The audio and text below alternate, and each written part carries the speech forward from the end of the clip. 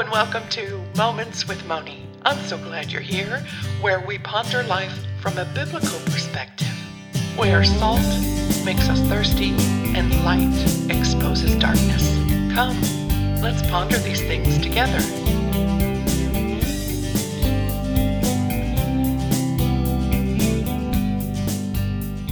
Hello, I'm glad that you can spend more moments here spent in God's Word. It's a good place to be. You know, the last time we got together, I encouraged you to share Jesus with others. I asked you to tune your heart to the opportunities to share Jesus, the lover of your soul, with others. What was the reaction from others? Sometimes it's a, yes, I want what you have. And others, there's no interest at all.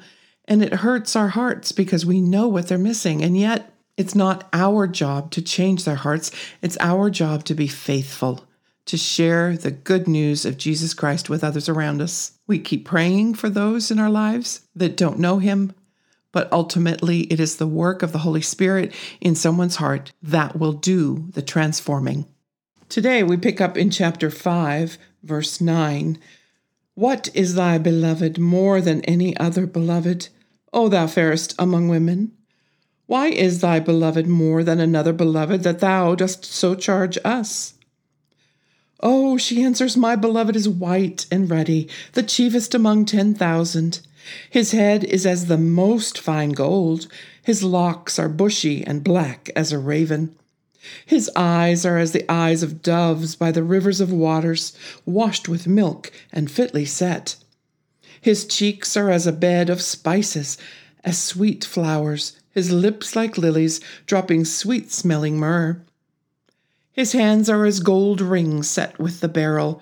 His belly is as bright ivory overlaid with sapphires.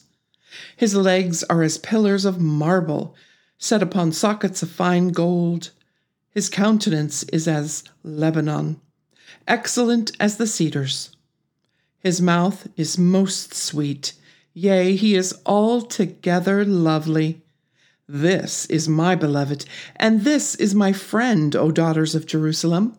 Here the bride gives the daughters of Jerusalem an answer to their question. The question was, so who is this guy? And why is he so much better than any other guy? The bride describes his beauty and loveliness to them so adoringly that it makes them want to meet this man.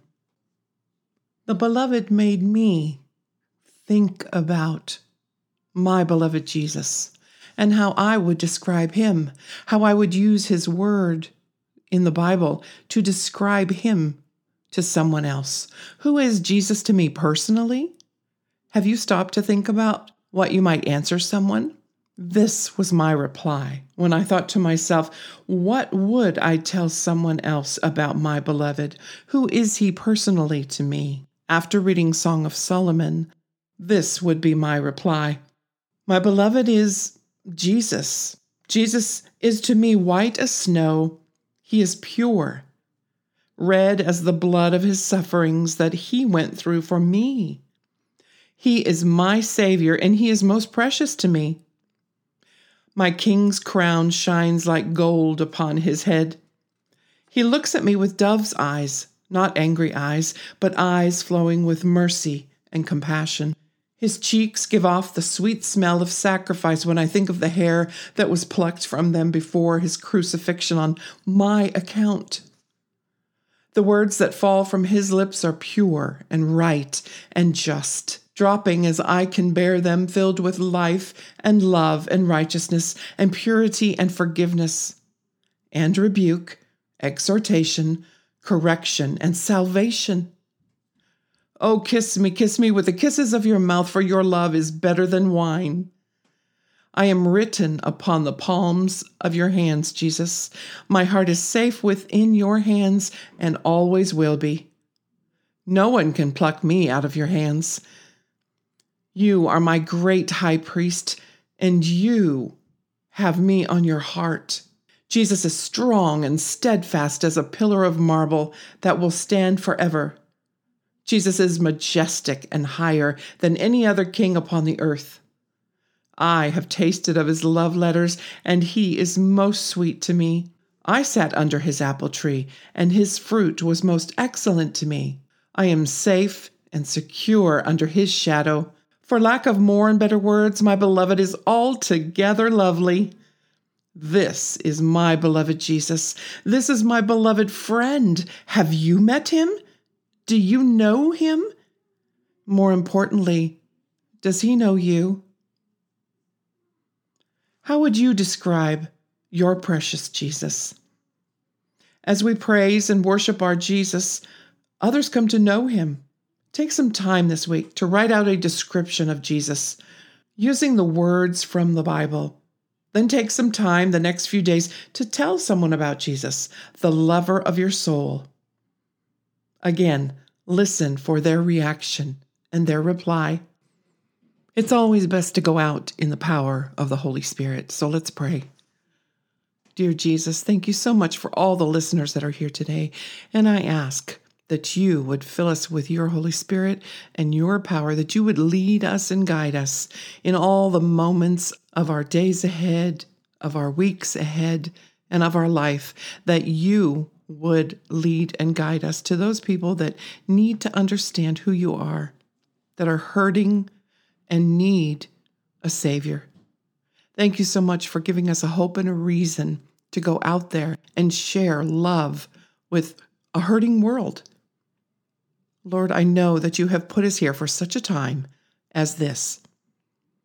May you receive the glory and the honor for all that is done in our lives.